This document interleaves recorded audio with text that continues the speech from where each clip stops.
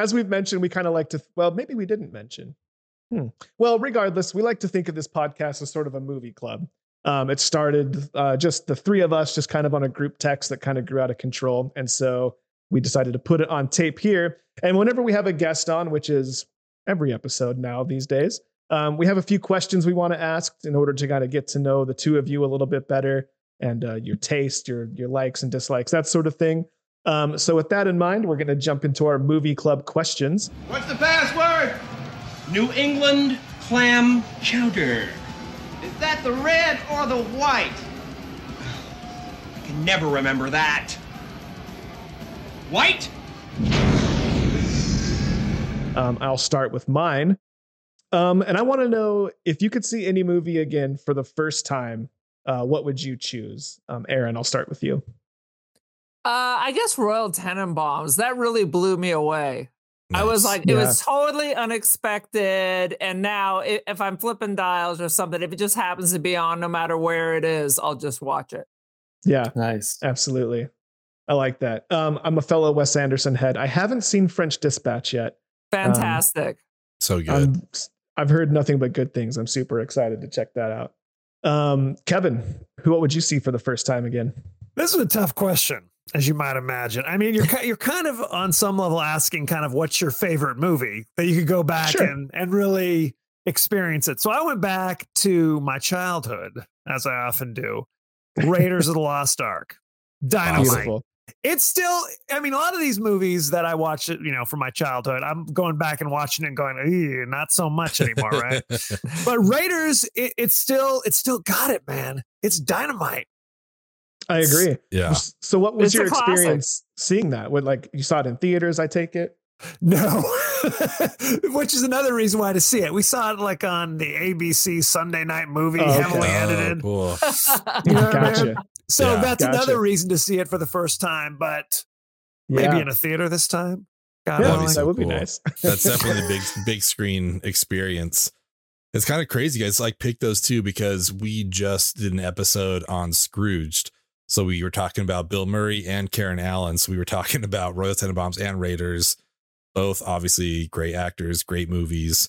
My question that I like to ask people is kind of along those lines. If you're stuck on a deserted island, you've got provisions, you got all this stuff, but you're also a movie fan. So you want to take the filmography of somebody with you. So you can take any actor or any director. You have everything they've ever done. If they're still alive, you'll continue to get whatever they keep doing. You got to keep you entertained, while you're on this island. But yeah, I'm always curious to hear what filmography would people take on their deserted island. So Kevin, I'm going to throw to you first. Tom Cruise. Oh my God. Okay. Hell yeah. Oh my God. I like it. This is another tough one, but I'll tell you what, it's like Cruise. I mean, he's been doing it for 4 decades, basically, right? You got the Top Guns and the Days of Thunder. You got the Mission Impossible movies, which are only getting better and better. Crazy. Yeah.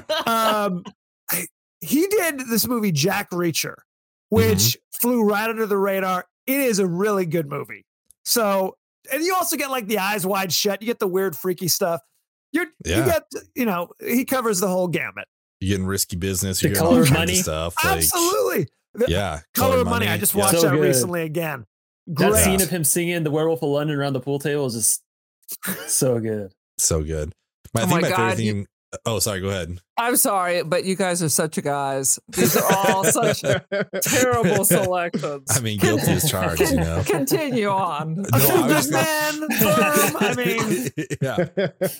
was just going to say that my favorite thing about the Jack Reacher movies, I think in the books, he's like this 6 foot, super tall dude. And then Tom Cruise, I think, is pushing 5'4" or something like that. Pushing 5'4", yes. That's my favorite thing about He's that. Hervé Villachez is what he is. He's basically a hobbit. Yeah, I love it. But I agree with you on those Mission Impossibles, man. It's crazy. The older he gets, those movies just keep getting more and more intense. He's pushing himself. So, oh yeah.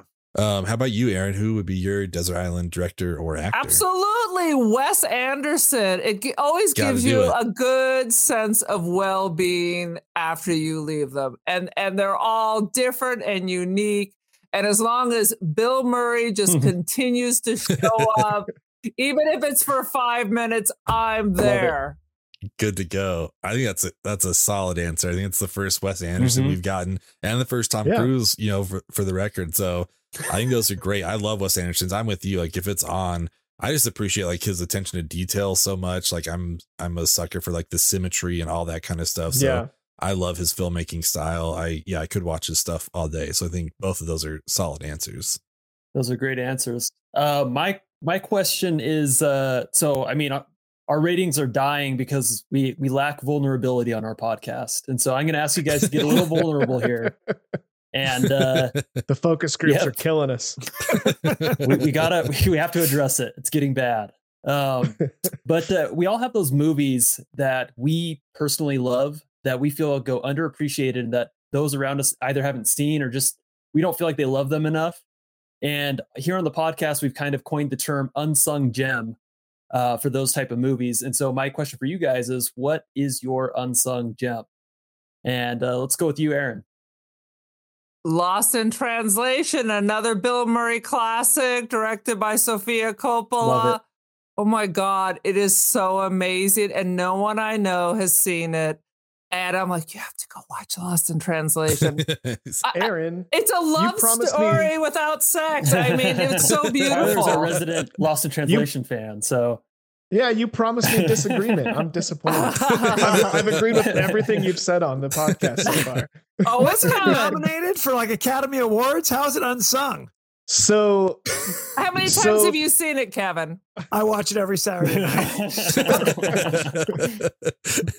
The boys on the pod here know I like to quibble with people's selections.